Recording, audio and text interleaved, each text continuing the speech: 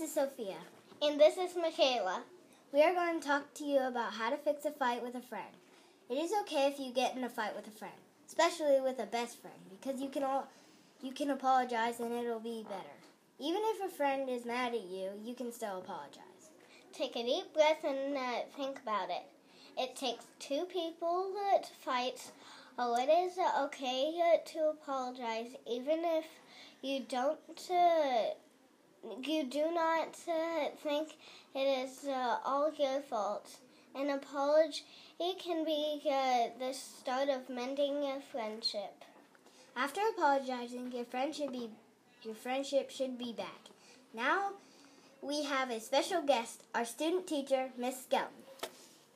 Miss Skelton, can you tell us about a time you saw a student mend a fight with a friend? I sure can. So actually last week we had two students who were friends. They got into a fight and they decided that they shouldn't be friends, and then they both got upset because they didn't think that they could work it out as their friends. They couldn't work their friendship out. But we decided that they needed to just take some time at lunch to think about it themselves. And then when we went out to recess, they were able to talk, and they finally realized that it's okay as friends to have a rough day and to have those little arguments. But you also can have that time to think about what you've done, and everybody just gets better in the end. Thank you.